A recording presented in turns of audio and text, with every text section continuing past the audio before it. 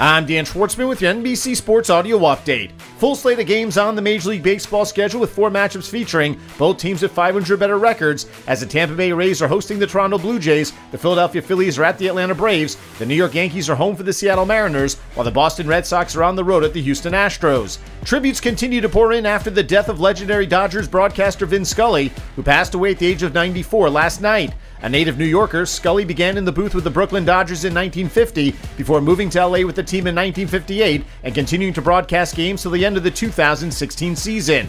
In all, Scully was on the call for 25 World Series, 20 no-hitters, and some of the greatest moments in baseball history, such as Don Larson's perfect game in the 1956 World Series, as well as Hank Aaron's 715th home run in 1974. Tampa Bay Buccaneers quarterback Tom Brady has turned 45 years old today, almost 5 years older than the next active players in the league, which are free agent tackle Jason Peters and punter Dustin Colquitt, both of whom are 40 years old and currently free agents. The voice of Alabama football, Eli Gold, will miss the start of the 2022 season while dealing with health issues. The 68-year-old has been calling Bama games since 1988 and had a streak of 409 consecutive games called ended after contracting COVID and missing a game in 2020. Alabama men's basketball announcer Chris Stewart will take over for Gold during his absence. 3 games on the WNBA schedule as the Indiana Fever are visiting the Atlanta Dream, the New York Liberty are home for the Los Angeles Sparks, while the Minnesota Lynx are at the Seattle Storm. The New Jersey Devils signing forward Jesper Bratt to a 1-year, $5.45 million contract just before the two sides were supposed to go to arbitration.